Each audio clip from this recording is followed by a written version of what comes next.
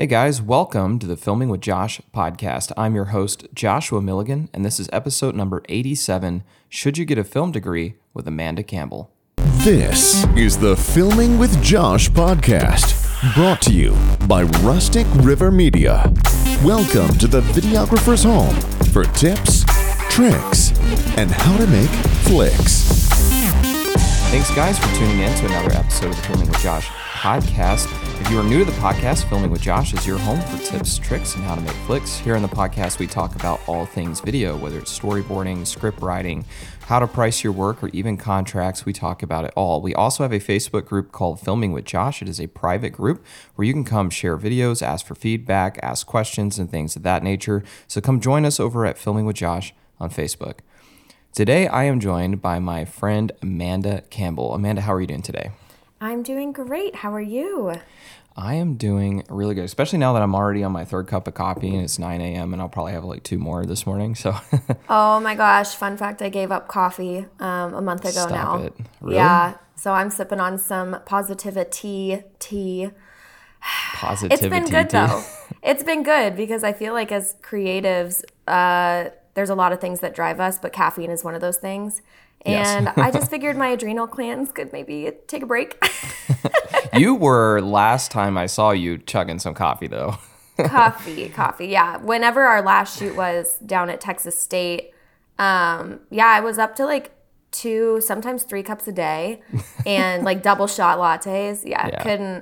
I was like, you know what? My body's trying to tell me something and I'm going to listen to her for once. To be fair, we did have 2 16-hour days. That was like a really long shoot. It was a long shoot. Weather was rough. The client, granted, was super fun and everything. It was just a lot of energy to expel.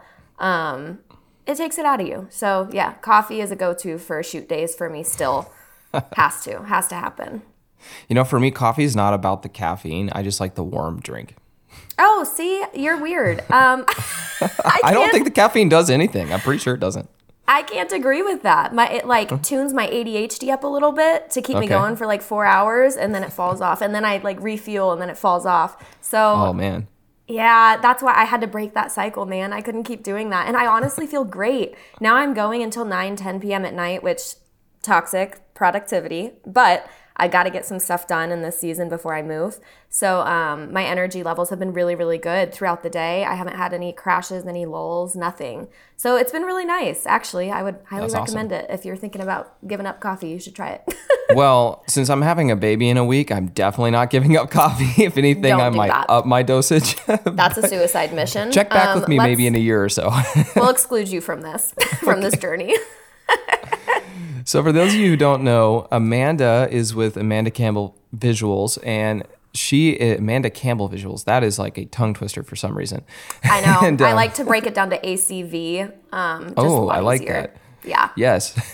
Amanda, you're up in the Dallas area currently, but you're getting ready to move down to Austin. Tell us a little bit about you, what you do, why you're moving to Austin, things of that nature.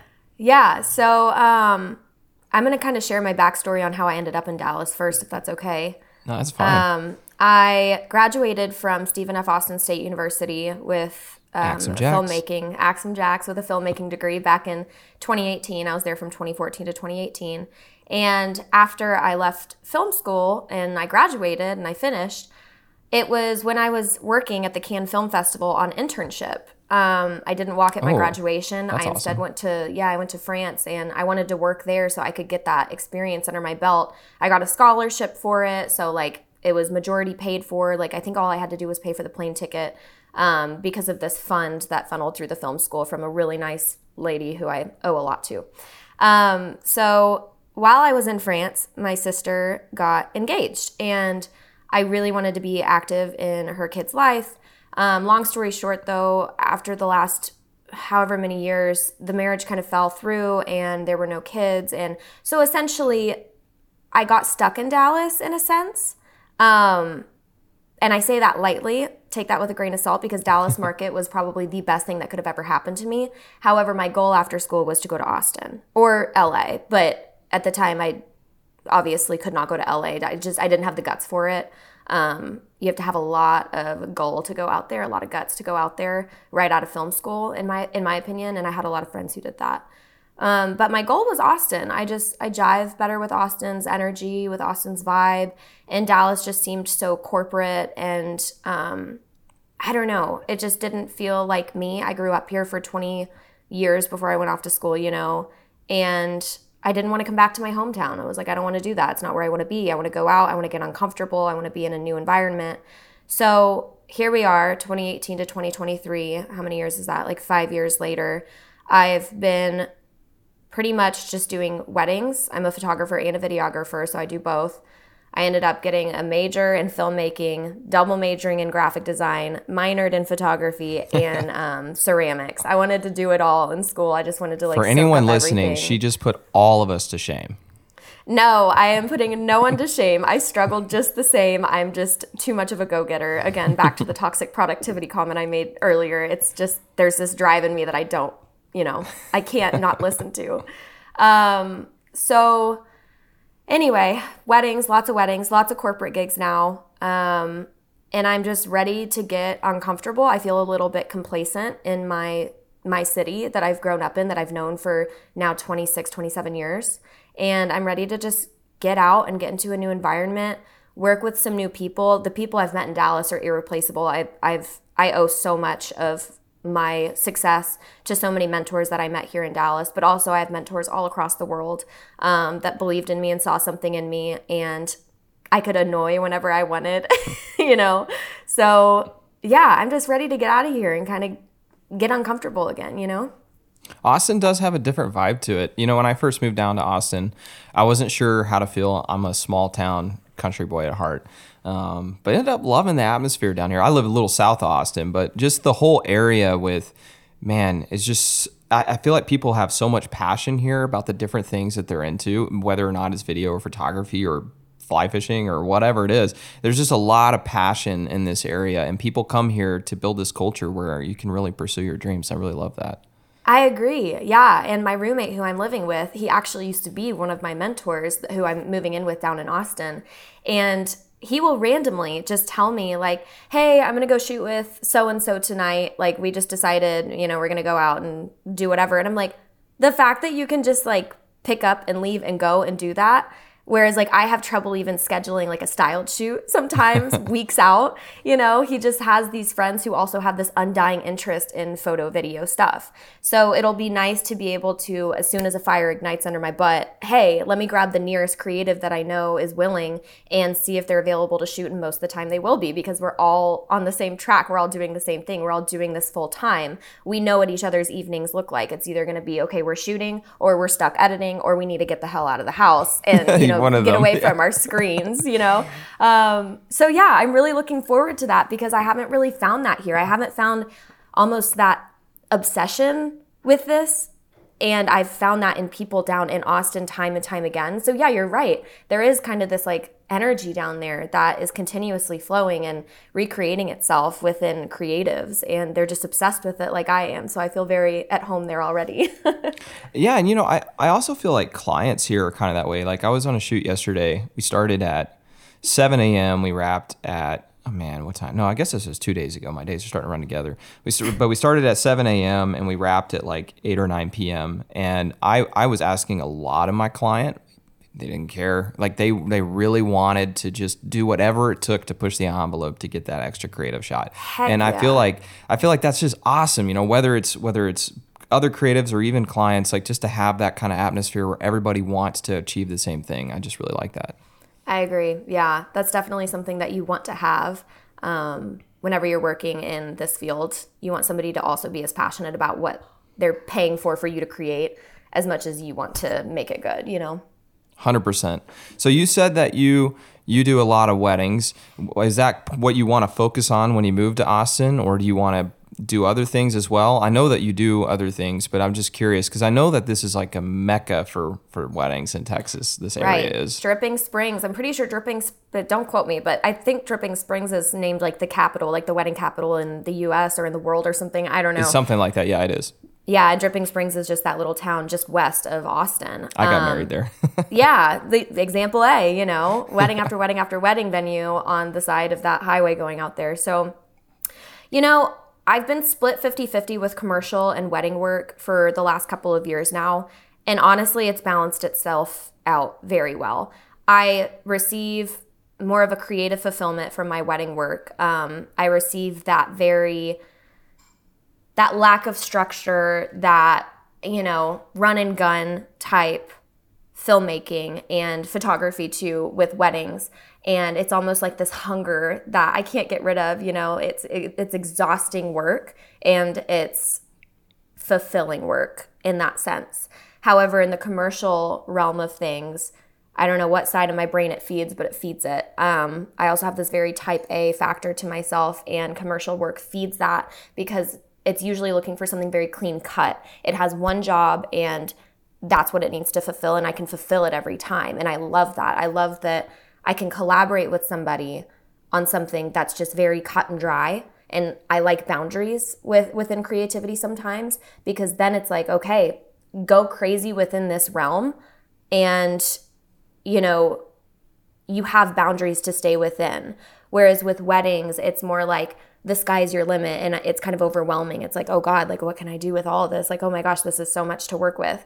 So yeah, I would say they both feed these different sides of me. And yeah, I really like both. I think I'm going to probably end up focusing on both whenever I move down there. I would like to, at least. It just kind of depends. The nature of the industry, is you get what you get. Yeah. And if you're not booked, you take it. Or if the job is going to pay enough to obviously like help pay your bills, you're going to take it. If you and the client jive, if you're passionate about the work that they're coming to you about, you're going to take it. So it just kind of depends on what comes, and it is representative of how I put myself out there too. So I have to make sure that what I'm putting online, what my presence is, who I'm talking to, that kind of correlates with the clientele coming in. Yeah, 100%. I totally get that. I think there's definitely a huge market for both here, so you probably won't have a problem feeding both sides. Yeah. I definitely think so.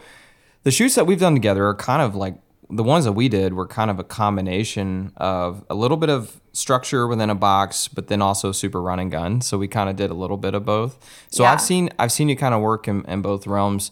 But I definitely think that this is a great area to come for those types of projects, and you'll have no problem picking up work here, no doubt. Yeah, no, thank you. I'm excited. I'm pumped to just kind of be in a different realm of things, 100%. Well, let's talk a little about the projects we have done together, because I've had a lot of fun shooting with you, and I said this on a few podcasts ago where I kind of broke down the last project we did together, and I made the comment, and I stand by this, that you are the best shooter I've ever brought out on a project ever. And and kind of you had a creative director role as well, and I really feel like you are hands down the best person I've ever worked with. Oh you my understand? Gosh, thank you. No, you do. You understand the vision, you understand what I'm trying to do, you understand lighting, you understand sound, you understand camera movement and concepts. And I feel like a lot of people I work with, they're either real tech focused but not very creative, or they're very creative, but they have no tech background. And you have a combination of both, which is something I look for in someone. And that's why I think you're hands down the best I've ever worked with. Thank you. No, I appreciate that. And that's honestly something that I do definitely pride myself on, because I've run into the same thing in the past where I have second shooters who, they know a camera like the back of their hand, right? Like they know settings, they know all the shortcuts, they have everything nailed down on their camera exactly how they need it to be, yet their composition is horrible, or they don't have a creative bone in their body. And then I'll also have the opposite where somebody can be so creative and so driven in that, and then I look at their stuff and their settings were all completely wrong. They're shooting at like f8 and like 1/60th shutter speed during like bridal portrait or like, wedding portraits, like the couple's portraits. And I'm like, what are you doing? Like, oh my gosh, you said that you knew what you were doing. I understand that you have this beautiful vision and you have all of these visuals in your mind that you want to like put into the camera, but learn the tech stuff too. Yeah. So I definitely look for those two things in anybody that I'm hiring, because you never know what you're going to get. So by you taking a chance on me, that meant a lot when we first shot together, because I think you said that you just saw me on Facebook way long time ago. I like posted a random video of my sisters because I was on vacation with them, and I like to make like little short vlogs. And I think that you said you saw that video and you kind of put it in the back of your mind, like, okay, if I ever need someone for a project, I saw this girl on Facebook. She went to SFA. I can ask her for, as a second shooter to come and help. And I think that's how you said you hired me, right? Like you remembered to reach out. So taking a chance on people like that is very sketchy. And I feel like it's 1%ers who come through, and I sound so pompous saying this, so cocky, but truthfully, so I have dumped myself into this. Like I've gone into eons of student debt to learn every single thing that I possibly could about my camera, my creativity, visions, the industry, etc. So thank you for that. It's a huge compliment, especially coming from you. I appreciate that. Well, yeah, no, and you're right on. So basically, I had seen a long time ago that there was a girl that did video that went to SFA, and I went to SFA. I left, let's see, you started in 14? I started in 14. I left in 14. So we just missed each other. Just missed each other. But I had seen that you were on Facebook, and I think you liked a video. I made a video for SFA's College of Business many, many, many years ago. Yes. It was like 9 years ago, something like that. And I remember you liked it. And that's how I saw that there was a person on Facebook who is a girl that went to SFA that did video. I kind of remembered that. But then, years go by, and I see this, like you said, you posted this little video. It's like a travel video or something really small, but it was really pretty. And I was like, oh, that's cool. I forgot about this person. And I put a mental note in. And then I Facebook stalked you because I wanted to know, like, if I'm interested in maybe hiring someone, I need to know a little bit about them. I'm gonna look at their website. I'm gonna look at their website. I'm gonna look at a lot of things. And I happened to notice that you were a tri-delt at SFA. And when I saw that, not like 2 months later, I end up getting approached by Alpha Zeta Delta at Texas State to do a project for them. And I was like, oh, I got the perfect person. I got a girl who was a sorority girl who has a film background, who's a great shooter. I'm going to call her. And that's how we connected up. It was the perfect combination for that project. Literally, talk about a God thing. Yeah, no, that's so funny. Oh my gosh. It really is like a triple threat situation where like I kind of have my feet in all these different arenas. And I'm glad that happened though. I think you don't understand. I don't know that I would have taken on that job had you not have said yes to working with me on it. Oh, thank you. No, it seriously could not have gone better though. The final product looked so good. And this one I'm even more excited to see this time. Yeah, it looks so good. Yeah, no, I felt like that project was very outside of my comfort zone, and also not to say anything about a sorority, but there's so many girls and I'm one guy, and I was like, man, the thought of me trying to coordinate this on my own sounds awful. And I was like, I need someone who gets it, who's been in that position before, who understands, but also understands my side. And I was like, if she says yes, I'm taking this project. You said yes, I took the project, and it was awesome. Perfect. Oh my gosh, yeah, that's amazing. I definitely did. I think all 4 years I was a Tri Delta, I made the recruitment video. And they were awful. Oh my God, they were so bad, Josh. This was before I understood like frame rate and, how to do anything, because I was photos focused. Okay, let me back up. So from 10th grade, or I guess going into 10th grade, so what was that? 2011. 2011 is when I first took a photojournalism class, and I was already in love with photography, or so I thought. I had quit all my varsity sports and left varsity tennis. I had made the team as a freshman. And I remember my coach was like, you're making a big mistake. I was 14 at the time, so whatever, like it's not life-changing, whatever. So I went ahead and I took a photojournalism course at my high school. Met Toni Marsh, one of my mentors. She was my teacher, and she totally turned me on to photo and to just documentary style documenting, photography, because within your book, you have to be able to document and tell a story through not just photo but through words as well. And so I ended up going through all these competitions, like JEA competitions, and submitting my work. And I started to win all these awards, and I was like, oh, maybe I actually have a knack for this. Maybe I'm actually good at this. Maybe this is something I can pursue. And I remember begging my mom to get me a camera. And she was like, no, we've gone through guitar, we've gone through drums, we've gone through tennis, we've gone through soccer, we've gone through dance, gymnastics. To be fair, as a parent, I understand that. I would have said no too. I would have said no to my daughter if she was like, can I have an expensive camera as a 14-year-old girl? I would have been like, no. No. But she got it for me, I think for Christmas or a birthday gift or something, so I could move over from using the school's cameras to now my own. And that was a game changer because now I could modify the camera to however I wanted because it wasn't being reset every time I would give it back to the school, right? So, that would drive me crazy. Yeah, so photo born for sure is where the seed was planted. And then I started shooting weddings in high school. I started shooting so many seniors in high school. I don't even want to know how many senior sessions I shot in high school in those 4 years or 3 years. So many engagement photos, couples portraits. I mean, whatever I could get my hands on, I was saying yes to. And I was charging like $50. I didn't care. I just wanted to like get the experience under my belt because I was young and I was working at a restaurant the whole time in high school too. So I was like, oh, it's a cool side gig. Went off to college, did not want to go off to college. I was so mad I had to go to school. I wanted to stay home and just be a wedding photographer. And I'm so grateful. I'm so grateful that my mom said, no way, you're going to school, you're getting a degree. You come from a lineage of degrees. Like, we already saved up some college fund for you over the years. Like, you're going to use that and you're going to get through school. Now, I went to school in 2014, so college fund did not cover jack, but it covered some, and I'm grateful for that.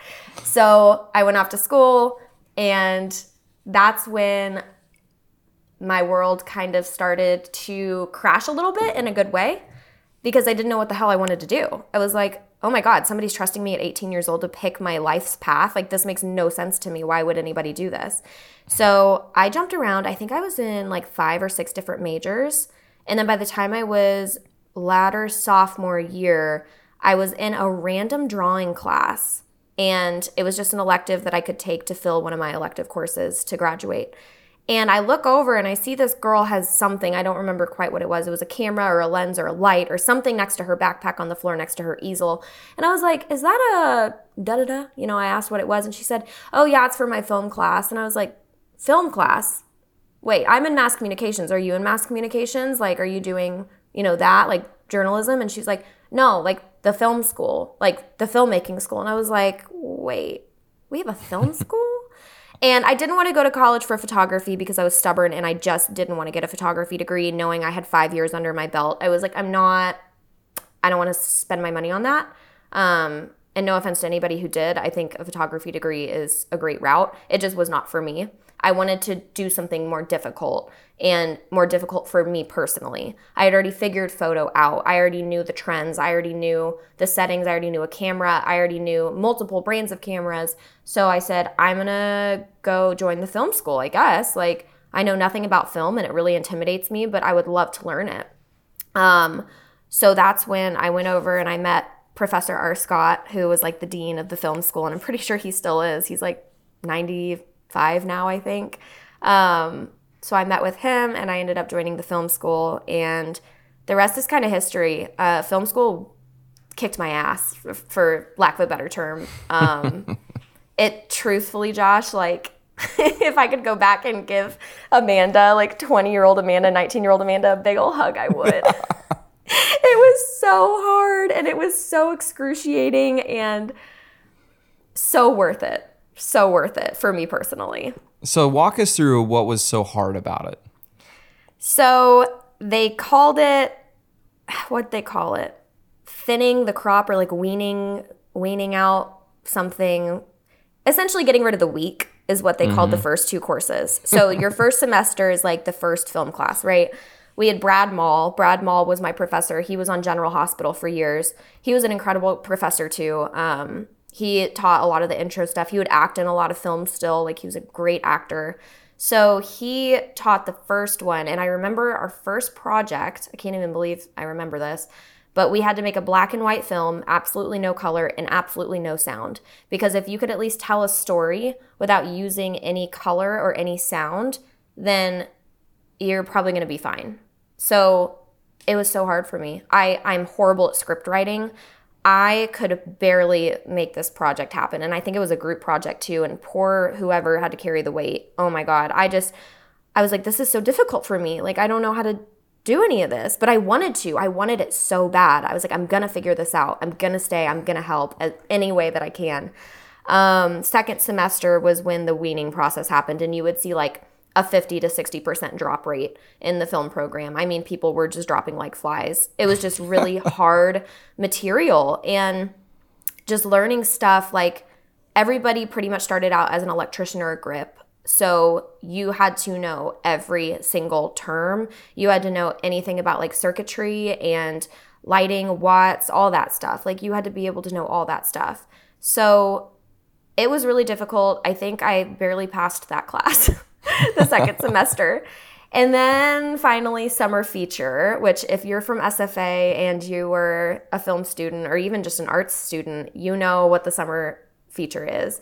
And it's where they call somebody in from, we had Levy Isaacs. He DP'd, I think, Mean Girls. Don't quote me on this. You can look him up on IMDb. But Levy Isaacs came in for our summer feature, and they're hard asses. Like, they treat you as if you're in the industry, and we pay to make a full-length feature film the entire summer, or like the first, month or 2 months of summer. And it is 12-hour long days, sometimes 12-hour long nights. I remember for one whole week we had to work night shifts, and it was hard. Like, you picture me, like a 120-pound little college student carrying around an HMI light. Like, yeah. Oh my God. There's a picture of me on the back of the U-Haul holding like this big, I think it was an HMI light. And you could just see like my little twig arms trying to hold this thing up. But I was so determined, and I was so terrified all at the same time. And I saw the people in the feature film on set who were operating camera. And that was my end goal. I wanted to be a camera operator or a DP. Like, that was what I was striving to get towards. And all of those people had already been in the film program for 2 or 3 years. So I'd only been there at that point for like 2 semesters. So you definitely had to work your way up. But second summer feature, I was camera operator. And then for the third summer feature film set, I had already graduated, but I begged them. I said, can I come back on and spend my last summer before I move back to Dallas? Can I spend it on set with you guys and just be behind the scenes photographer? And they let me on. They let me come and do that for the summer feature.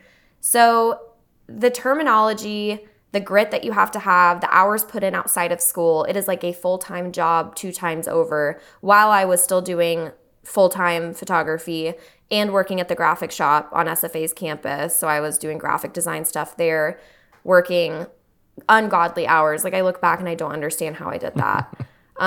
You couldn't get me to do that now. So yeah, it was just, you had to have a level of grit, and people dropped like flies. Like I said, like, it's hard work, dude. I remember calling my mom my senior year of high school or college, crying to her and saying, I can't do it. I want to drop. I literally cannot keep going. I'm parked outside of the film building right now to go to class, and I want to drive to Dallas, and I want to drop everything and move home. I hate this. And I was so close to being done. It was like my last semester of school, and I was making like my senior film or something that week, and I had just cracked, and I called my mom crying. I was like, I want to come home. But I feel like I've been on projects like that. Yeah, and I'm so glad I stayed and poured that time, energy, and money into it, because the memories alone are irreplaceable. And the knowledge that I gained from real life industry professionals, irreplaceable. And I could go on about the things that I absolutely loved about it, and also didn't love about it. However, I'm going to switch the script a little bit. I had told Professor R. Scott, when he asked me, like, okay, what do you want to do? Do you want to get into the industry? This was like approaching my graduation time. And I said, I really want to make wedding films. And you could see the disappointment wash over his face like ink on a white shirt. Like, he was so disappointed. He was like, wedding films? And I was like, yeah, they're beautiful, and they're like literally once in a lifetime thing. Like, you can never recreate it.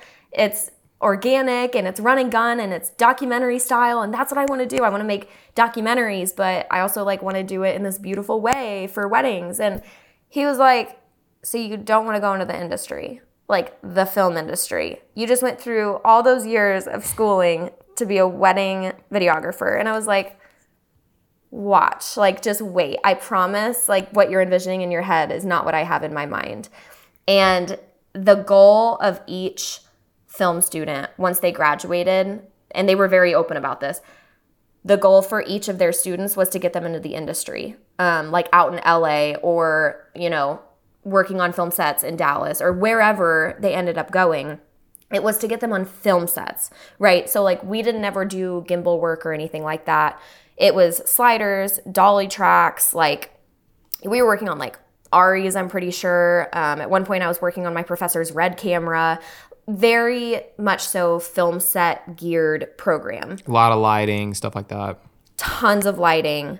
And so to go from that teaching and to literally only take like a minuscule amount and put it into my work today is very defeating, I'm sure. But honestly, when you think about it, I'm using my degree still. Very much so I'm using my degree because I still use all of the terminology and all the knowledge that I learned on my wedding days or on my corporate shoots or whatever, you know? So they weren't training us for commercial gigs. They weren't training us for wedding work. They weren't training us for run and gun type stuff at all. Like I remember Professor R. Scott would always say, don't ever shoot from the hip. Don't ever shoot from the hip. You better have it on a tripod. You better have it balanced. Like, very by the books for a film set. And so I kind of walked in blind into the industry that you and I are in, Josh. I truly did. And I remember I downloaded another podcast or another online film school. I'm not going to name it here. I don't know if I'm allowed to. But I downloaded that after I graduated. And it truly helped me learn how to do weddings and real estate and how to actually use my 5D Mark IV, which is the camera that I was shooting on at the time, et cetera, et cetera. So that is the downside.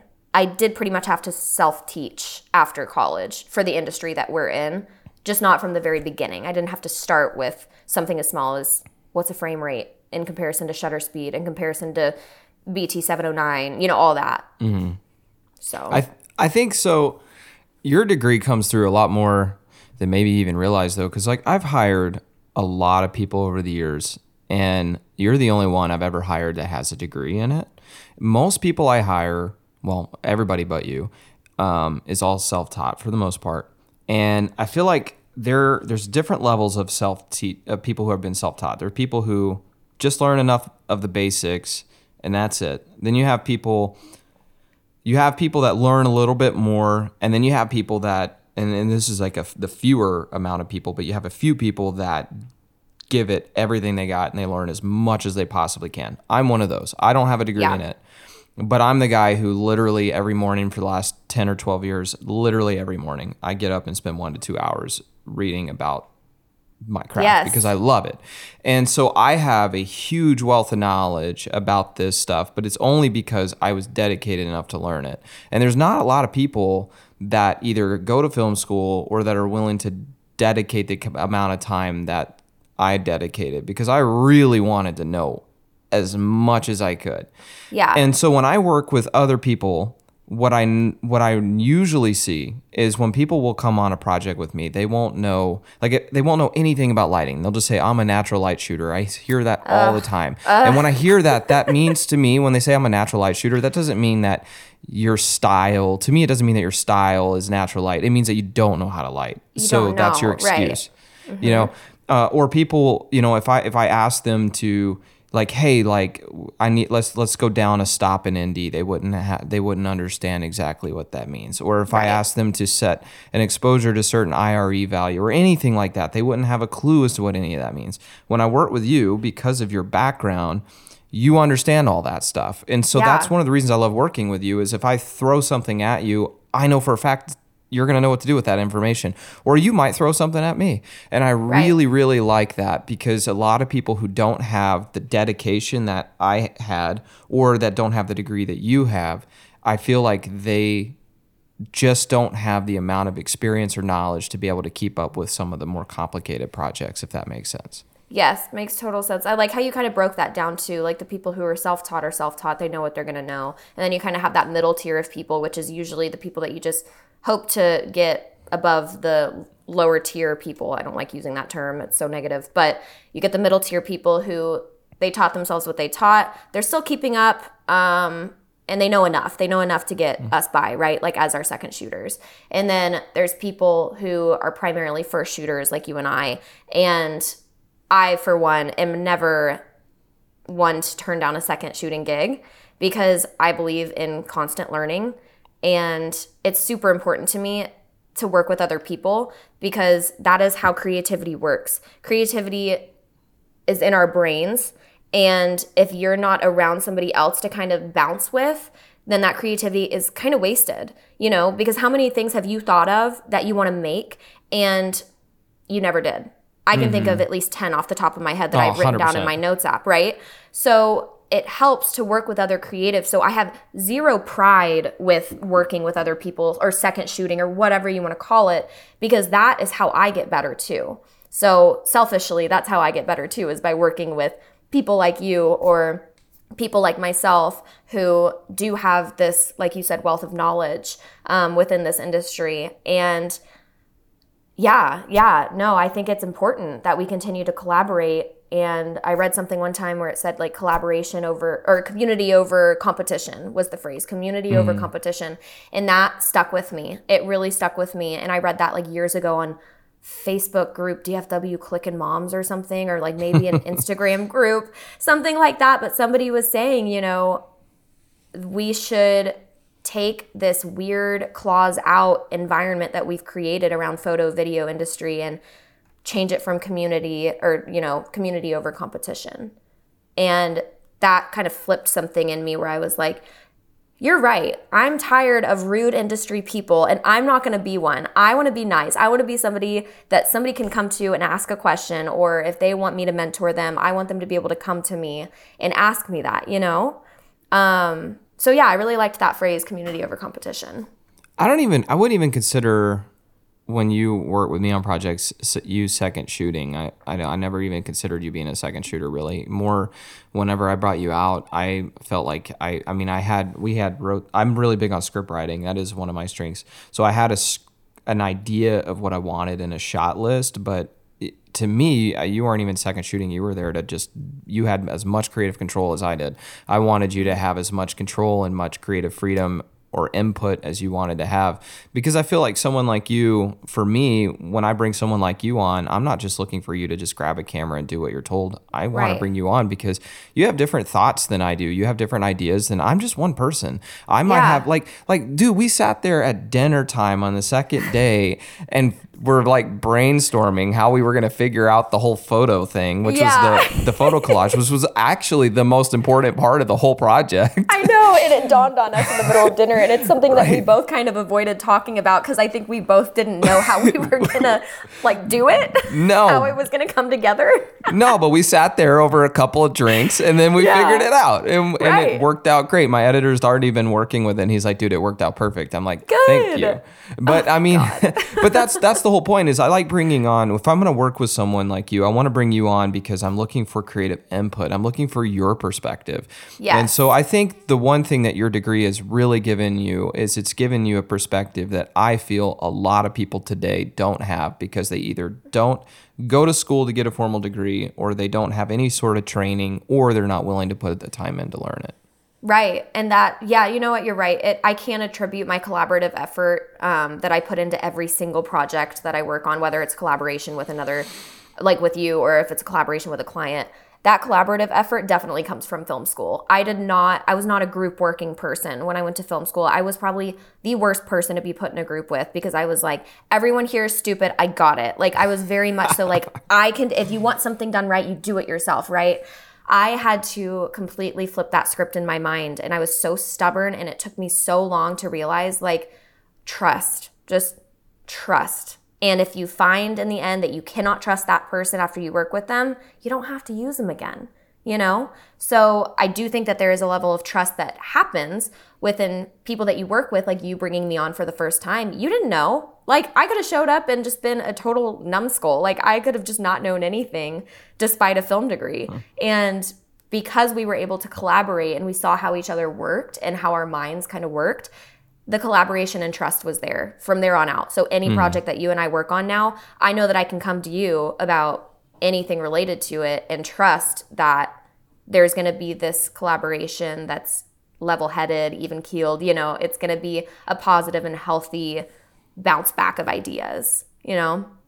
100%. That's actually one of the reasons I'm super stoked that you're moving down in the Austin area, because most of my clients are in the Austin, San Antonio area. And I'm like, man, I got my person now. Yeah, exactly. I mean, it's incredible the response I've gotten from people for moving down there. Yes. Philip Danger Films is my roommate who I'll be moving in with. And so he was actually one of my mentors back in the day. He and his wife used to own a wedding filmmaking company. Now it's under his name. And they brought me on as the third shooter. And I remember this wedding was like big time. I was used to shooting, God, what was I charging for wedding films? Like $1,800 at the time.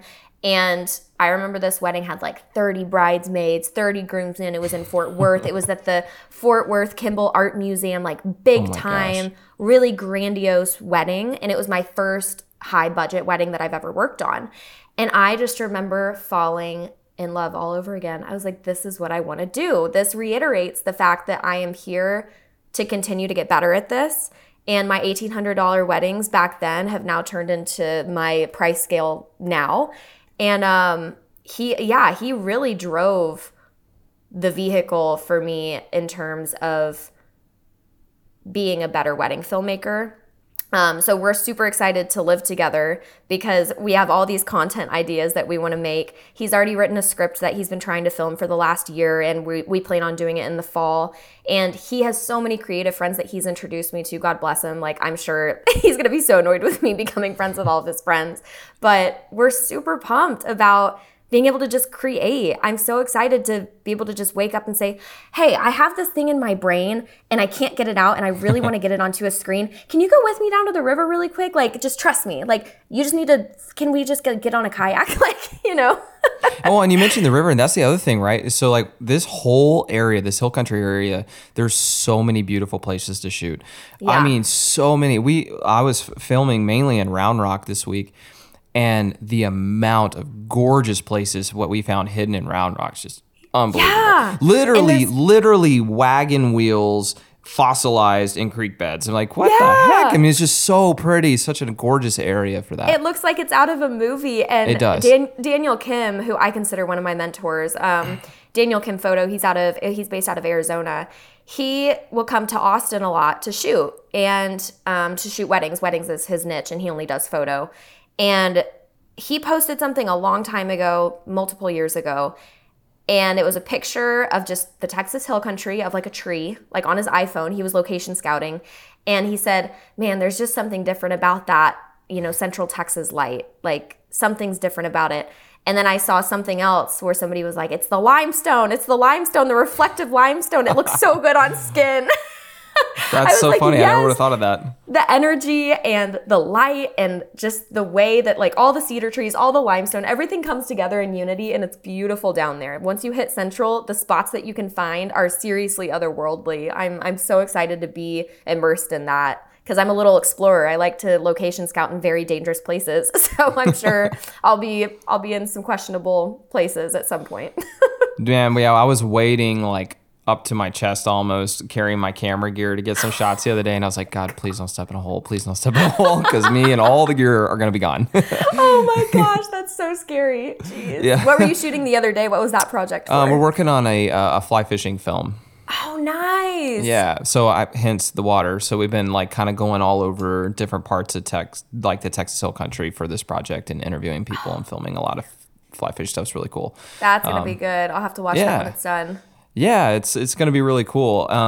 One challenge, though, about the rivers and stuff here, though, that I have, and you're going to run into this, is, man, a lot of the greens are so reflective that sometimes I have to take that out of people's skin tones. And I can only imagine a wedding dress, a white wedding dress with that reflective green bouncing on it. Yep. You're going to have to work on that. Yeah. I was just talking to Joshua All, and he is based here out of Dallas. He's an incredible wedding photographer. He and his wife have been wedding photographers for years now. And I sometimes check second shoot with him. And we have a wedding at Arlington Hall tomorrow, actually. So the guys are getting ready at Turtle Creek, which is like this beautiful old historic hotel and restaurant here in Dallas. And he said, hey, whenever you're doing the guys' portraits, do me a favor, keep them off the freaking grass. Please keep them off the grass. Because everybody knows the second that you put somebody on grass, it's just going to reflect up and it's going to be yellow. And then if you ever try to like play with the sliders a little bit to bring your yellows back to orange or your greens more yellow/orange, you know, whatever you're trying to do with your sliders to change that, you're just going to change the color of the grass too, because that's what you're playing with is that surface, and then it's just reflected. So it's a pain, and that's why, you know what else I hate? I have a love-hate relationship with fall foliage, because the second that you get somebody out into fall foliage, in Texas at least, the grass is still green and the trees are all orange. So the reflection of light, you have to find a perfect spot. Otherwise, you're just dealing with a horror story of skin tones in post-production. And so you have to like mask them out in post and then just change out the mask, and that's just a disaster. It's a disaster. So I would much rather just find a location where maybe the grass is covered in neutral colored leaves, or even if it's like asphalt or something, you know, and then the trees are just set up behind them, because that is just a nightmare in editing and post-production. Like whenever I do fall minis, like fall mini sessions every fall where I have like families come through and it's like a 15-minute session, I have to find a guaranteed spot where I'm not going to have to deal with that family after family. I mean, that could be 10 to 15 families that I'm sitting there and dealing with that then in post-production. And it just puts me so far behind in my delivery times, because I'm sitting there having to struggle with this skin tone problem. So yeah, it is a thing. And people don't think about that if you're not us, you know, if you're not holding a camera. Yeah, so there's this guy in the Filming with Josh group who recently, is a friend of mine, recently asked in the group, in the real world, can you actually really notice the difference between 8-bit video and 10-bit? And for me, like a great example of where the 10-bit comes into play is when you're having to change skin tones and only skin tones in a situation like we just discussed, because if you're on 8-bit, you might see banding in the skin tones when you're trying, or break where it breaks, you know, you see that blockiness when the image starts to break. So if you have 10-bit or higher imagery, you can, or like 12 or 16-bit raw, you can adjust those skin tones without adjusting the grass and have a less chance of the image breaking. So that's one of the reasons why I like 10-bit or higher cameras, especially where we live, where you have a lot of that reflective greens and oranges and things that you might have to fix in post. Yeah. So you're on Sony, right? I am, yeah. Okay. So what's like your main go-to body or two bodies that you're on? So for video, it's going to be the FX6 and FX3. But I shoot photography on the Sony A1s mainly. Yes. Okay. Gotcha. So I'm Canon. I'm a Canon shooter and a dedicated Canon shooter that almost fell to Sony in the last 12 months, mainly because of the overheating problem. Yes, that is an issue. Geez, I have a stipulation with Canon and a bone to pick with them. I swear. I almost sold all of my gear last summer during the Texas heat. I mean, Texas summer heat. Yeah, it's a thing for us, man. It's a thing. And people still have outdoor weddings, right? So I'm setting up my R5, I'm setting up my R6, and then I have my backup 5D Mark IV at a ceremony that's outdoors. It doesn't matter if it's shaded. If there is not cold air blasting those cameras, they would time out very quickly. Sure. And so I was so sick of it. I was so tired. And the second shooter that I hired, it was Phil. He shoots Sony. And he had no problems with overheating all day long. I was like, gosh dang it. Like, I'm going to go over to Sony. Screw Canon. Da-da-da-da-da. You know, I got on my rampage about it and did a lot of research for 2 months straight. As soon as I was about to go over, Canon released the firmware update. And I have had zero problems since. Not one problem. And R6 also had overheating problems. I don't care who you are. I don't care what you say. It overheated for me personally many times. And they released the firmware update for that. That fixed that problem. But yeah, there was a year there where I was so over it. I mean, how much did I pay for the R5? Like $4,500 or something around that something price like that, for. Yeah. And I'm like, this nearly $5,000 camera is not even able to record for 12 minutes in 4K, 60 frames per second. That's sad. Like, I was using my 5D Mark IV in place of it. That's bad, you know? But I love it now. When you're on a paid shoot, like, you can't have that happen. You cannot have that happen. I mean, literally, time is money in a lot of industries. But our industry, for sure, we're literally chasing the sun. So time is money for sure. And you cannot have equipment that is going to be letting you down time and time again. You just can't have that. Well, I can only imagine for you if you're filming like a wedding ceremony and they were at the altar and your camera overheats. That happened to me last year. I was pissed. That's what sent me over the edge. And I looked at Phil and I like did a hand motion. You know, we have our hand motions that we do. And I was like, it's overheated. Go up there and record because my camera's not going to record. And the only solution was to change it to 1080. So, and obviously, I'm not going to shoot anything in 1080. I don't want to do that on a wedding day. Like I can't even remember the last time I shot 1080. No, like I want to be in 4K. I was like, it's 2022, Canon. Get your shit together. Like, I was so mad. But yeah, I stayed true. The firmware update came out and everything was fine after that. But man, rough year for Canon.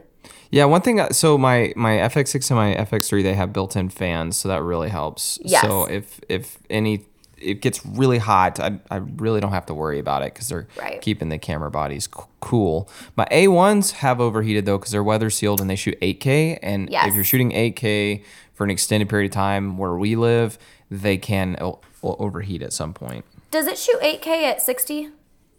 Only 30. Only 30. Okay, gotcha. I think that the R5... the R5C, I think. The R5C can do 8K at 60. Yeah.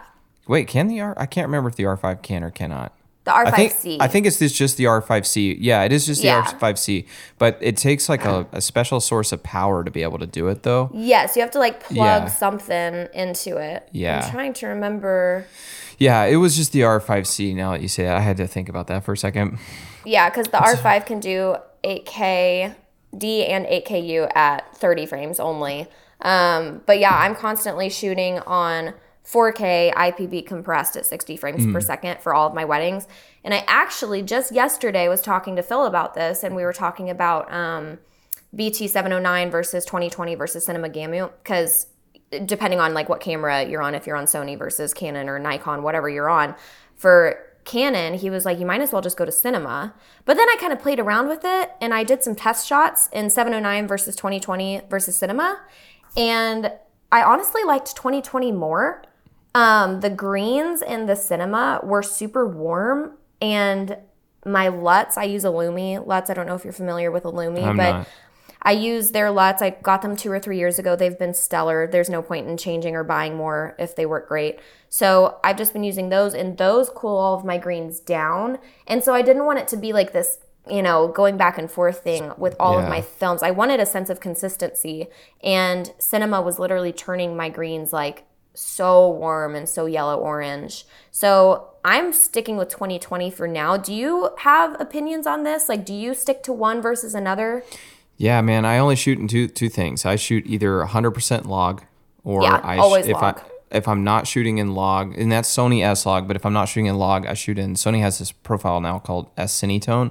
So if I'm shooting to Rec 709, I'll shoot to that. I'm live streaming. We've got a 3-day live stream event next week. I've hired a crew for it. And all of our cameras are going to be shooting S-Cinetone because it's a live stream, obviously. We need color, don't want to be log. But it looks beautiful. So from the Sony world, it's just S-Log 3 or it's S-Cinetone. That's really the only two that I go to. If it's going broadcast, or if there's going to be no editing really done, Rec 709 and going with S-Cinetone. Everything else I do S-Log 3. And it looks great. And I don't really use LUTs anymore. Ever since I switched to Resolve, I use the color manage workflow. And so you just plug in what your output color space is going to be, and it auto converts your log to a Rec 709 look. And it's better than any LUT I've ever looked at. And so I love it. It gives me a lot of latitude. So I just work with the color manage within Resolve. This works nice. great. Okay, yeah. So how's Resolve treating you? I want to know. I'm still in Final Cut Pro, and I want to switch so bad, but I just haven't had like a dent in time to do it. Dude, it's so awesome. So like, for example, I was on that fly fishing film shoot, and we had a shoot last Friday. It went to like 1 a.m. and we were able to shoot certain shots. Like we have this opening shot that's like 15 seconds long. It's a continuous sliding opening shot. And we're able to pull that up in Resolve on my iPad Pro, review the footage in Resolve, color managed, see the log footage color managed. And so, we were able to look at it with color and everything and save it. And then when I get home to my office the next day, it saves in the cloud. So the next day I can get on my office and pull up on my computer the same shot, the same files, the same everything right there on my computer and pick up where I left off from on set.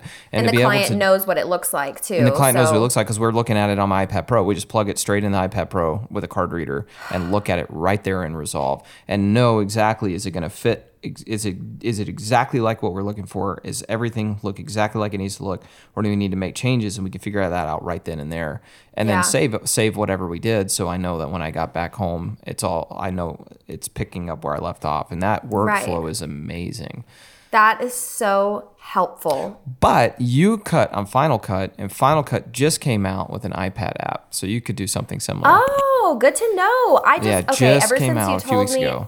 Ever since you told me about the, I'm blanking on the term, but words whenever they the like transcribing feature. Transcribing, yes. Dude, it's the amazing. Transcribing feature was very attractive to me because I do a lot of talking heads. And people, look at me right now. I'm a talker. I word vomit, right? So the last thing that you want to sit there and do is type out a transcript for somebody to send back exactly the bits that you need to edit in. And my poor clients, for the last however many years, they would go through, they would listen to every single thing, time code, put the golden nugget that they want to put in there. And these were like 30-minute, 45-minute long interviews, So the transcribing feature is very attractive to me and will be very attractive to my clients whenever I switch over for sure. So check this out. So I shot, we had a 16-hour shoot day a couple months back for one of my larger clients. And we shot these 10 interviews with 10 different employees, 10 different locations, all within like one building, but 10 different sets. It's a really long day. And all the interviews are like 30 minutes long. So what is that? 30-minute long interviews times 10. I don't know. What is that? 5 hours or something worth of footage.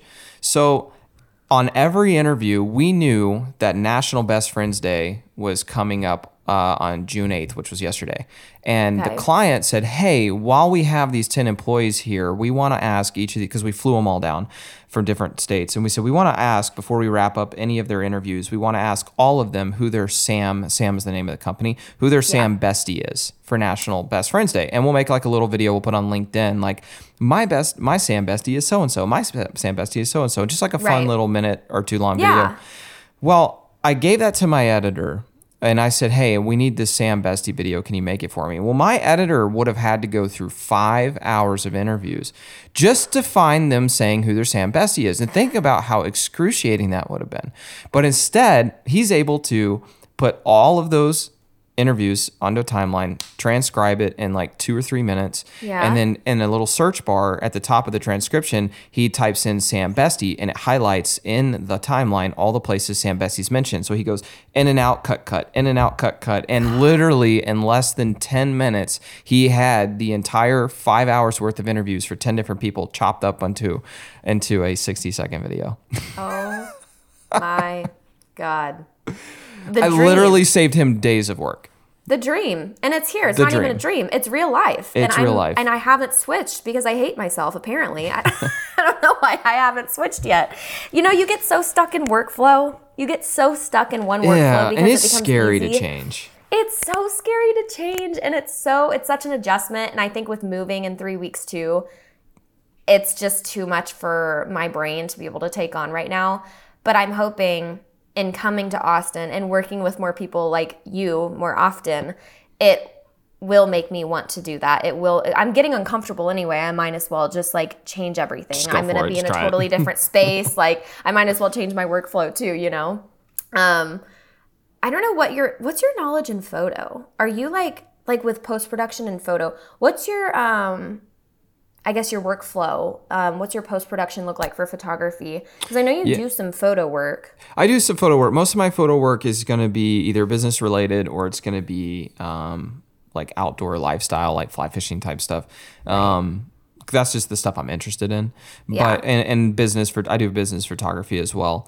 And my post workflow is I go straight to Lightroom for everything, and I handle 100% of it in Lightroom. I've tried Capture One once because I've heard a lot of good things about it, but the workflow in Lightroom just makes so much sense for me, and so I just stick with it.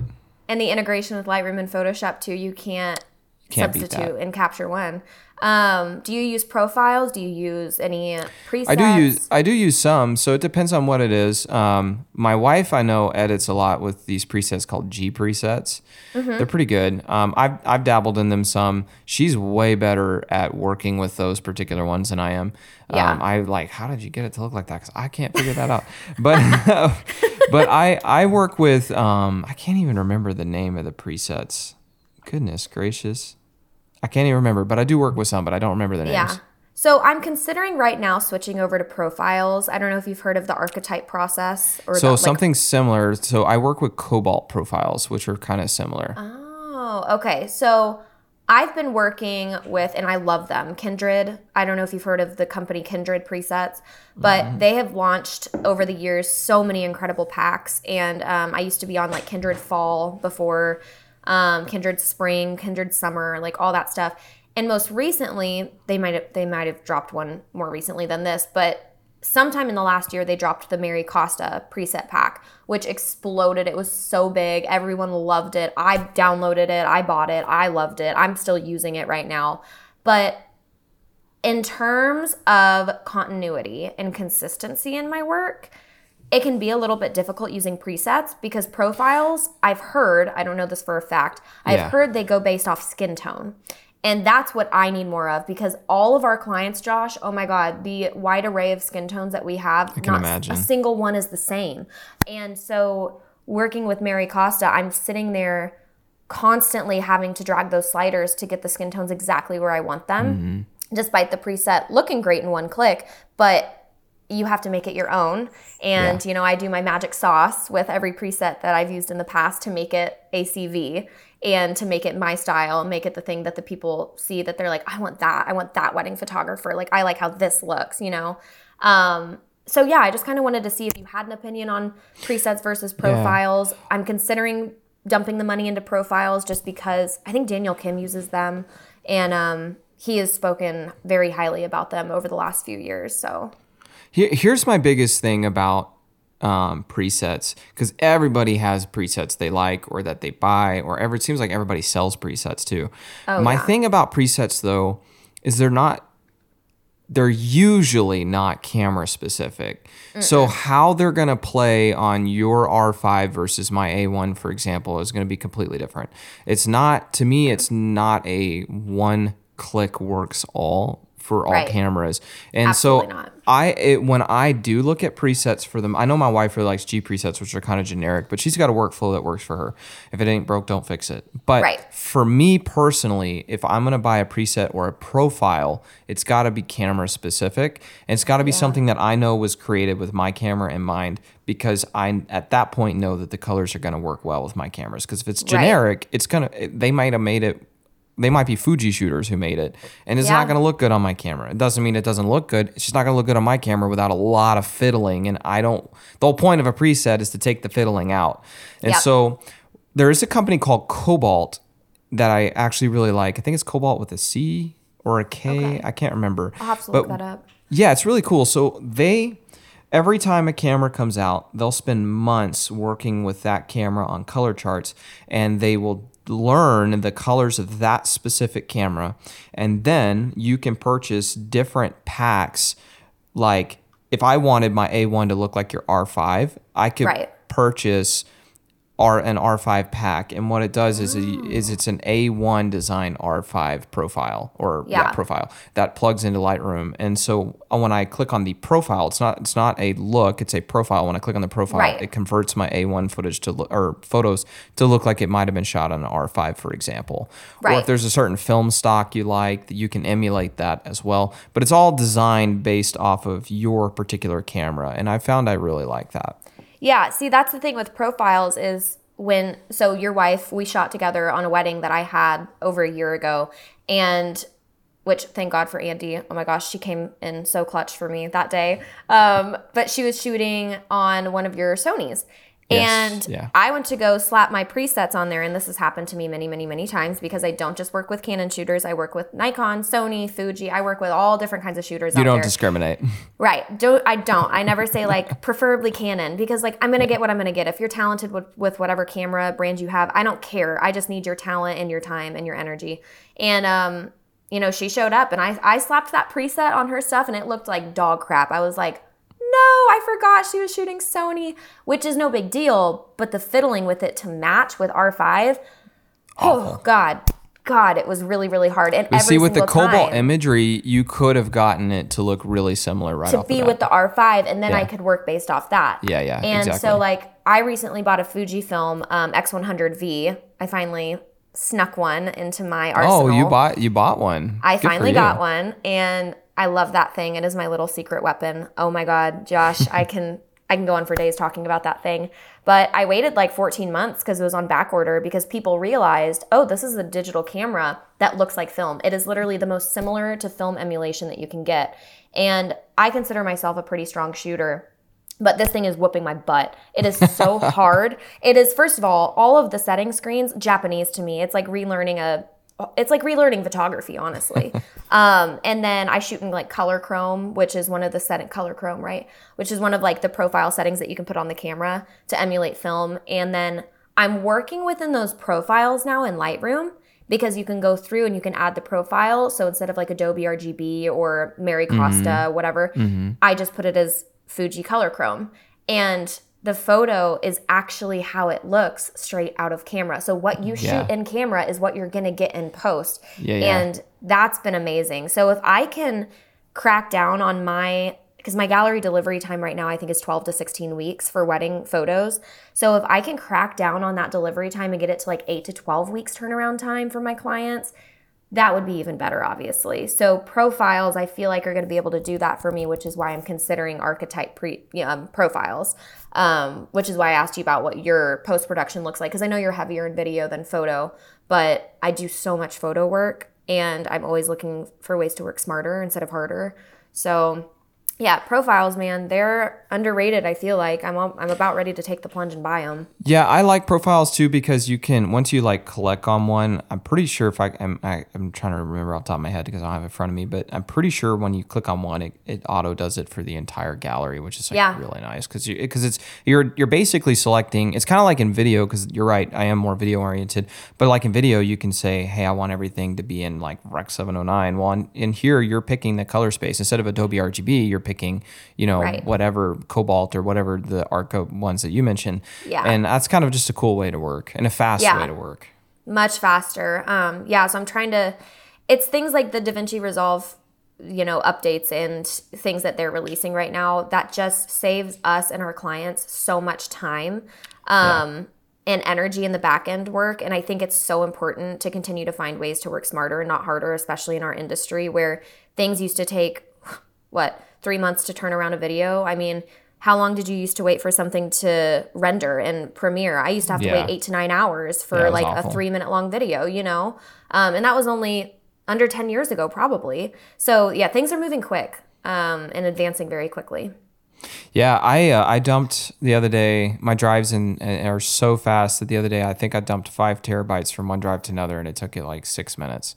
That's incredible. It was nuts. To dump 5 terabytes a long time ago would have taken me an eternity.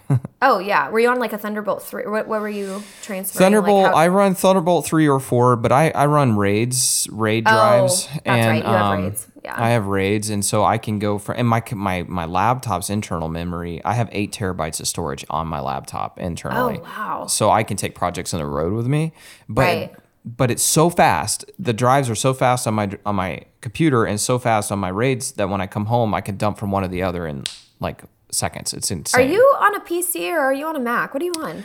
Mac, man. Mac. I was about to say... I have the most spec'd out MacBook Pro you can buy. Like if you went on Apple and you literally checked all the add-ons, mine is literally the most spec'd out one. You have 8 terabytes in that thing? 8 terabytes. It's insane. Jesus. What's your RAM? What's like your RAM and your GPU on that thing? Now so the RAM, when I bought mine, I think the new one just came out, but when I bought mine, the fully loaded RAM was 64 gigs, but 64 gigs, it's unified memory, which is basically, if you compare it via traditional RAM, it's like the equivalent of 128 gigs of traditional RAM. Jeez. So it's like a lot, because unified memory is much faster than regular RAM. So it's about the equivalent of 128 gigs of traditional RAM.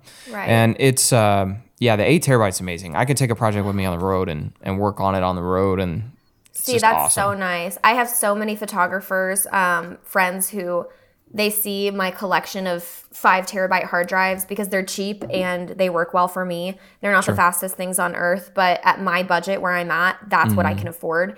And I have like probably 40 of the 5 terabyte hard drives sitting around me as we speak. Like I'm looking at all of them.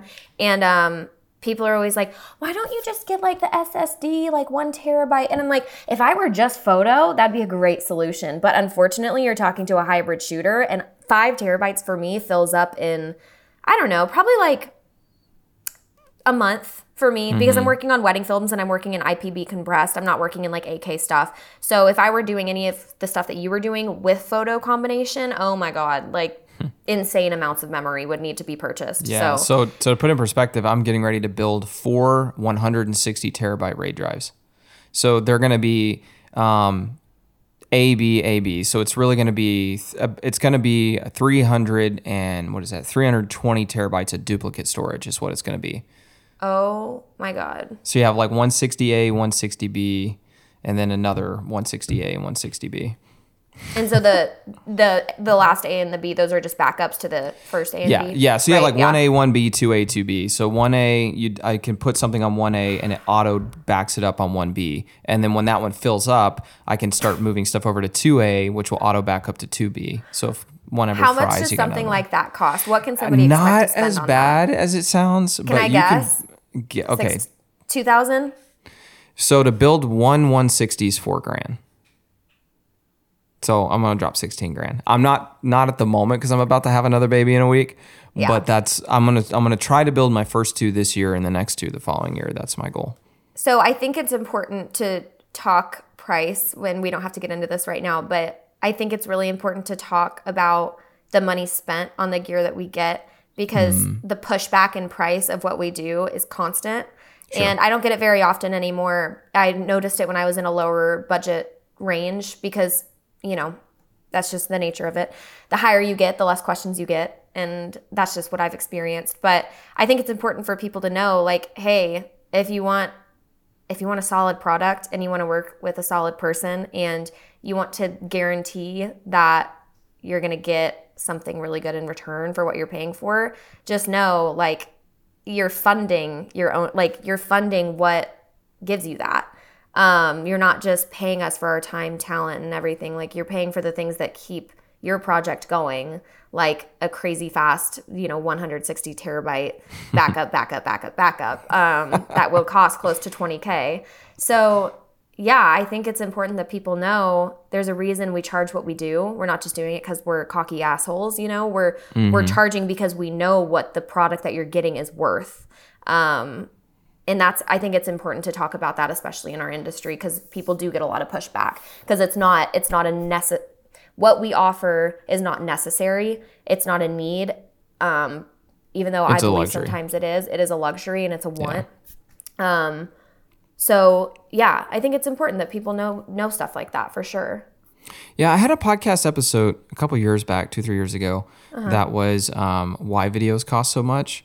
And I've been asked recently to do a new one of those. In fact, one of my last episodes was how to price your work. And it's the second time I've done that one. I did one 4 years ago, so I just redid it. But I am about to redo a why videos cost so much podcast episode because I just feel like it really is important for people to understand why. I mean, we're talking about like $16,000 just in storage drives, you know what I Yeah. mean? And they're fast, but like one thing that I actually charge my clients a storage space fee. I charge them per terabyte, so that always round it up to the nearest terabyte, so that they have the peace of mind of knowing that I'm always and forever going to have backup copies of everything they do. So if I have a client that calls me and says, hey, remember that project we shot 4 years ago? Can we take some of that footage and make a new 30-second ad for it? No problem. I still have it. I have everything. You have them pay for that up front, which is really important because I have, whenever people ask me for archived footage, I have them pay a back end fee. So if they want me to pull up whatever they need me to pull up, I just charge an archival fee, depending on the amount that it is and what it is. So it's smart that you have them pay for that up front because they're it's like getting it out of the way. Yeah. And I think a lot of people have a problem with charging people up front for things. Me personally, I have this problem. I have really crazy bad imposter syndrome. And I feel bad for charging people for things that seem unnecessary but are absolutely so necessary to charge for. So yeah, I think it'd be good to do that podcast again. I think it'd be really beneficial for people like me to listen to that and remember why we charge what we charge. Yeah, and I think that like things like archival fees, for example, I just think the client, even if they don't understand it now, one day they will, because it's not that expensive. I charge like $50 a terabyte or something, so it's not that bad. But over time, if I have $50 a terabyte times 100 terabytes, I don't know how much that is off the top of my head, but you know what I mean? Like it's what 5, is that? 5,000? 5,000? I think it's 5,000. Why math? Yeah, it's 5,000 because you bring. 5,000. You didn't sleep last night. I don't know. I didn't.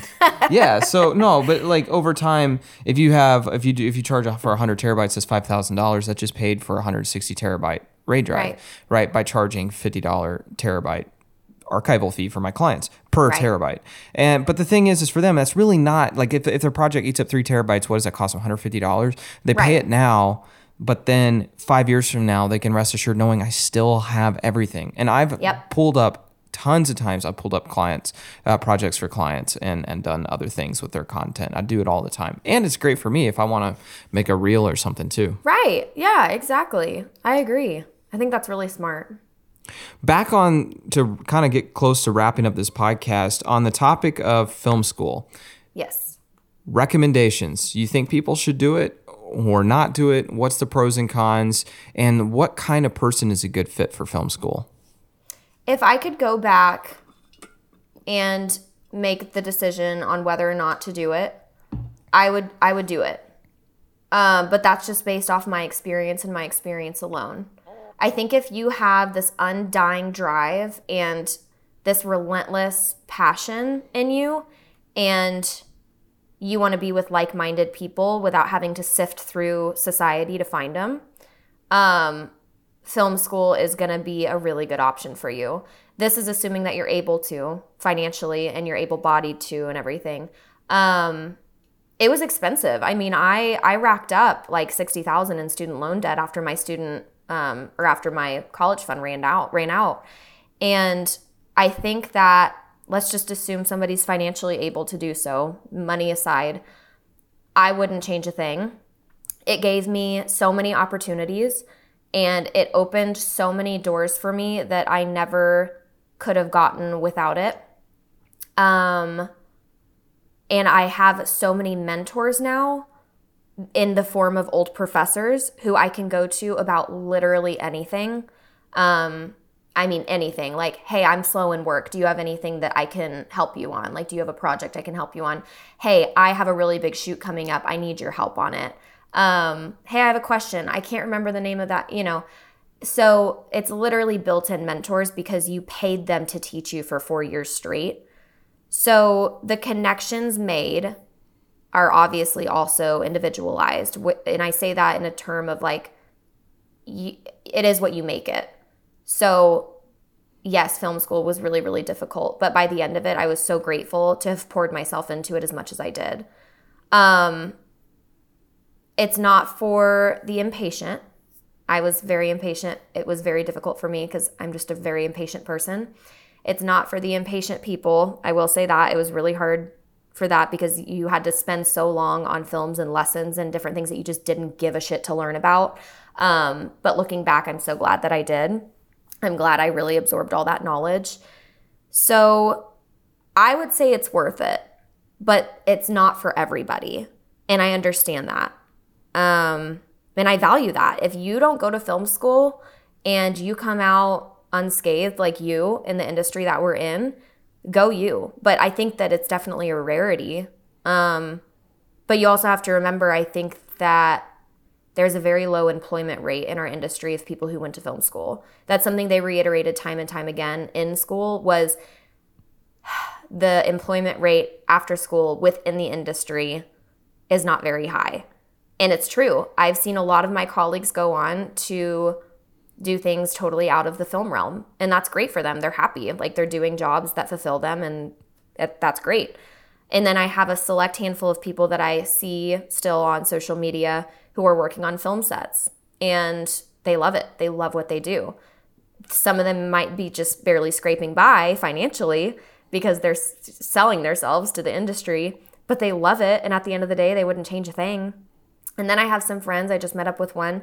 He is working on the set of Yellowstone. He worked on the set of Yellowstone up in Montana for like the last year or two. And he loved it. He was like the production coordinator. So yeah, That's awesome. The employment rate outside of film school is low within industry. That's important to say. Everybody is pretty much employed, but the amount of industry-based people is low. And I think that's important to remember that film school doesn't guarantee you a film job.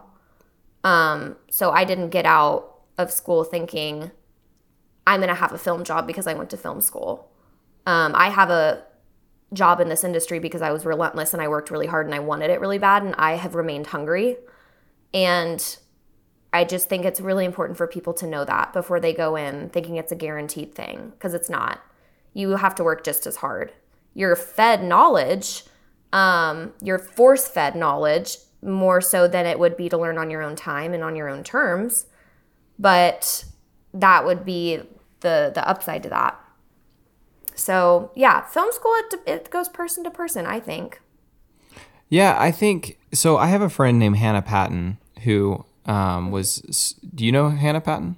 That sounds so familiar. So She was in school same time as me. She studied film school at SFA like you, and was there 2010 through 2014. Mm-hmm. So she would have left right around when you were starting.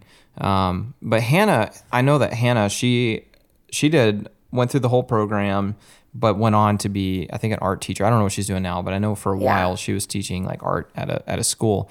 And it's not a knock against her or anything, but it's just backs up your point that just because you go and get a film degree does not mean that you're guaranteed a job in the industry. Right. And I think to get a job in the industry, you have to really be hungry. And you have, like, I know a guy that literally every day called and asked if he could even just buy coffee for a production that was happening locally. And finally one day they were so annoyed with him. They're like, fine, you can come buy us some coffee or like beer or errand boy. And next thing you know, he like networked his way in and got to be on set, got to meet people. And like a year or two later, he was getting to do some camera operating and stuff like that. He kind of worked his way in, but you got to really be hungry.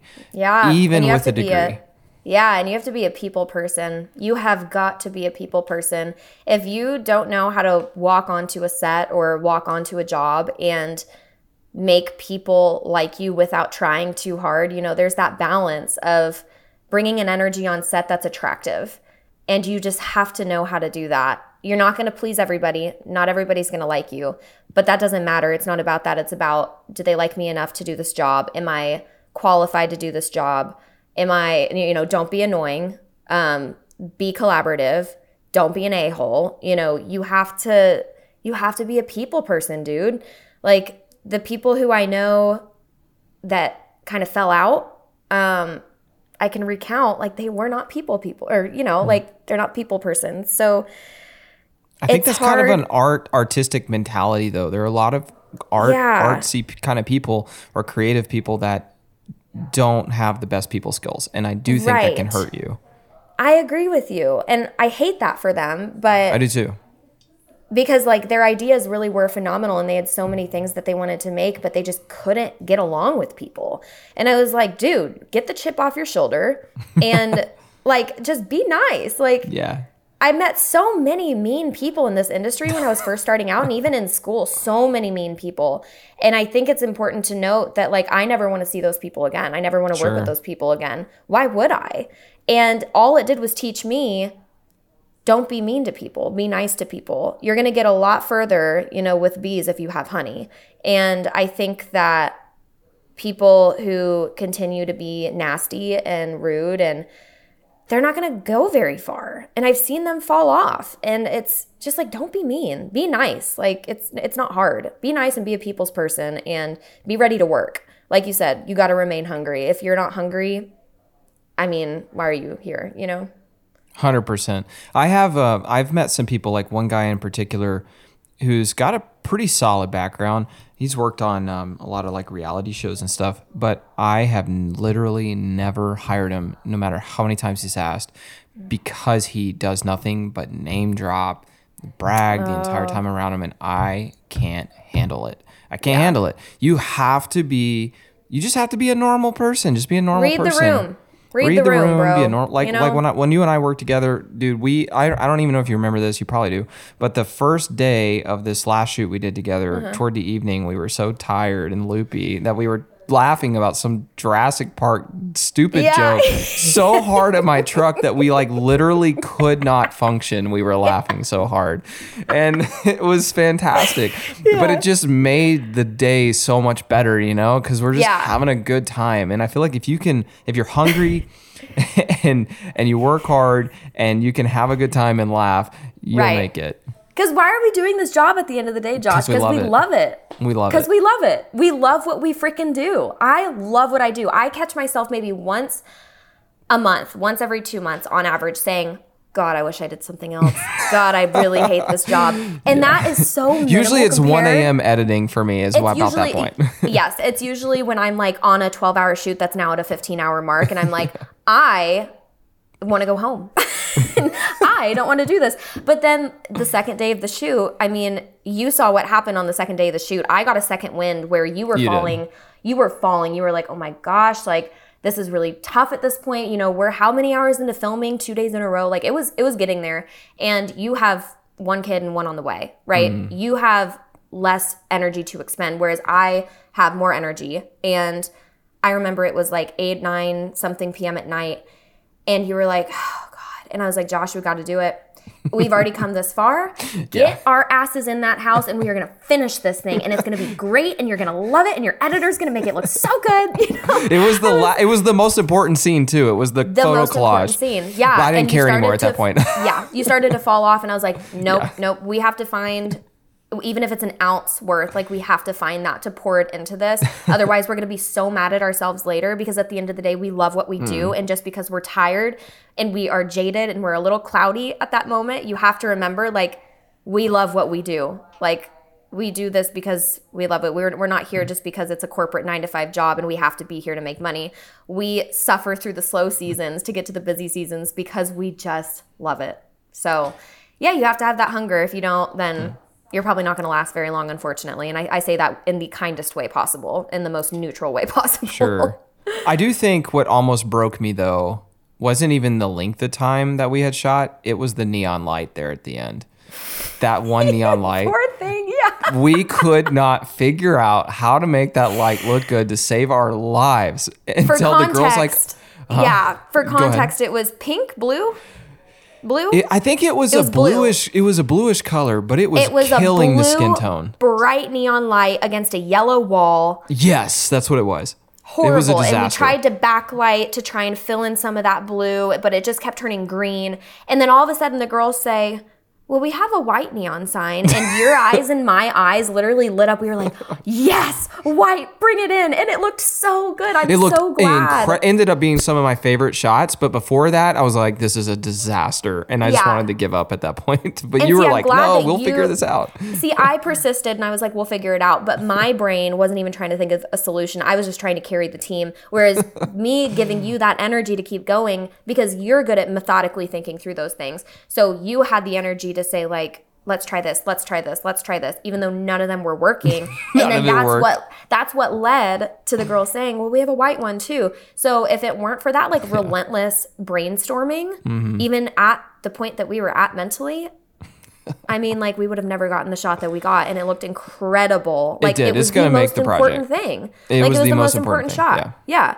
So, but it's hard. Kudos. When you've shot. I think we shot for 2 16-hour days, and that was like hour 15 of the second day, and it was just like you're at that point where you're like, I don't care anymore. But you have to care. You have to. You have to. Yeah, you have to care. And when that, what would you even call that? Not camaraderie, but like when that word that I can't think of loses the set, like if it's no longer on set with you,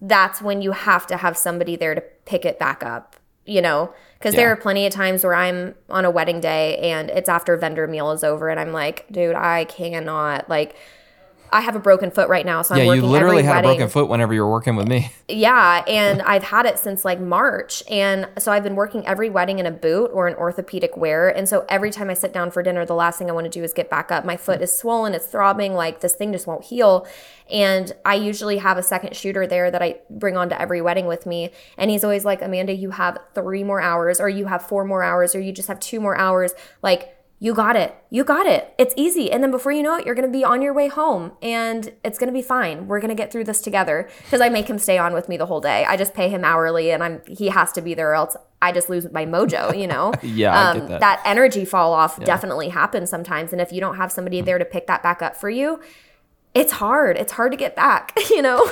Oh, 100%. I definitely have hired people before just to have another person there, because I know that if I have someone else and we're both suffering, we'll make it through it. Because if it's just me suffering, I'm going to have a hard time staying motivated. Yes, like it's like we're both on a sinking ship and it's not as lonely and scary as if it was exactly just me. It. That's exactly it. That's oh so my funny. Gosh. Well, I do agree with your thoughts on film school. I will say that I didn't get a degree in film. I kind of wish I did, because I learning the terminology, learning... Like you're talking about HMI lights, like I know what that is, but like a lot of people don't even know what that means. Like, what is an HMI light? I think having that, you getting to go to have that background and get that experience and that knowledge, the terminology, the ability to work with equipment that even you may not be working with Arri cameras today, but you have the experience, you have the knowledge, you can take tidbits of what you learned and then implement that in what you do today. So I think if you're serious about film, or even if you're serious about video and you want to do what you're doing, you want to do some commercials, some weddings, and you want to learn at a higher level what a real film set's like, so you can take tidbits of that information and implement it in your work. I do think that there is value in that. And I think the only reason not to do it is if you are willing to be like me and just pour years and years and years of reading and research and learn it on your own. But not a lot of people are willing to do that. I even wish I would have not have had to have done that. I only did it out of necessity. But I think there's definitely value for people to go that route. And if you're not going to go that route, then at the very least, you have to be committed into learning it yourself. I agree. Yeah, and doing like some type of online program or something, or even listening to your stuff and watching your stuff and being in your Facebook group. I mean, you have to have that level of dedication. Otherwise, it's almost like time wasted. I hate saying that, but you know, you don't want to just be like everybody else. If you want to be really good, you have to learn the technology and you have to learn how to implement the different styles and the different ways that you can utilize like lights and sound. Yeah. If you're not willing to really learn that stuff, you'll just be an average Joe and you'll have a hard time really furthering your career. Yes, exactly. Like I still catch myself on YouTube every Saturday morning before I shoot a wedding, because I don't get up and edit on Saturdays. That's like my 8 a.m. to whenever I have to be at the wedding, 12, 1, 2 p.m. Those hours are spent for me time, and I'll usually spend it on YouTube learning some new stuff and just like winding up for the day. And just refreshing my brain. It doesn't matter if I'm doing it all the time. I know you know this. We get stuck in our ways of filming things sometimes. And especially if we're doing repetitive type jobs like weddings or talking heads or walkthrough videos, stuff like that. It gets repetitive. So it's important to watch and refresh and relearn a lot of things, because we do forget about it. We're not using it. So we're going to try to refresh our brains and constantly learn. You have to constantly be learning in this field because it's always changing. Oh my God, it's always changing. Yes. It's changing faster than I can keep up personally, but. Yeah, I agree. Especially with the new AI stuff, which I haven't even started really dabbling in yet. No. And I kind of don't want to, but. I don't want to either, but I think it's going to become necessary at some point. Yeah, I'm like, I went through all that learning just to have AI do this and this and this for me, but I need to stop being such a, for lack of a better term, boomer about it and probably just nut up and start using it. I do have a friend the other day who did a real estate shoot up in New Jersey, and the realtor asked him, so he shot this this empty old like historic farmhouse, and they wanted him to use AI to furnish it. Photo or video? Photo. And they wanted him to use AI to furnish it. Okay. Because it was empty, and they didn't bring in what do you call that? Why can I not think again? A stager. Stager. Thank you. I could not think of that word. I do a lot of real estate stuff like 5 days a week, so that's the only reason why that word came so quick. Yeah, no. Stuff I've done in the past, when I did some real estate, we did bring in staging companies, but they didn't bring in a staging company, but they still wanted to look staged. So they wanted him to be able to use AI to be able to stage it, and I haven't even begun to dabble into that yet. Instead of the regular virtual staging program that so I have my editor who does virtual staging, and she's incredible at it, but I didn't even think about that. I didn't even think about AI in that realm of things. It's starting to get to where it can handle that, which will make it faster than ever, but it also makes it more accessible to people. So there's definitely a downside.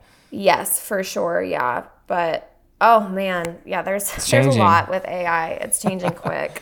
It's scary. Well, thank you so much for hopping on today. What, when you get down to Austin, what's the first thing you want to accomplish when you get here? Rest. Rest? I want to rest. July is a pretty slow month for me typically. Real estate and everything just is kind of at a slow, weird lull because it's really, really hot out and realtors don't want to deal with anything in the heat. Nobody's looking to buy a house right before their kids go to school in August. So yeah, July is usually pretty slow for me. And weddings, obviously, I'm in Texas. I think I only have one wedding and it's in the south of Texas.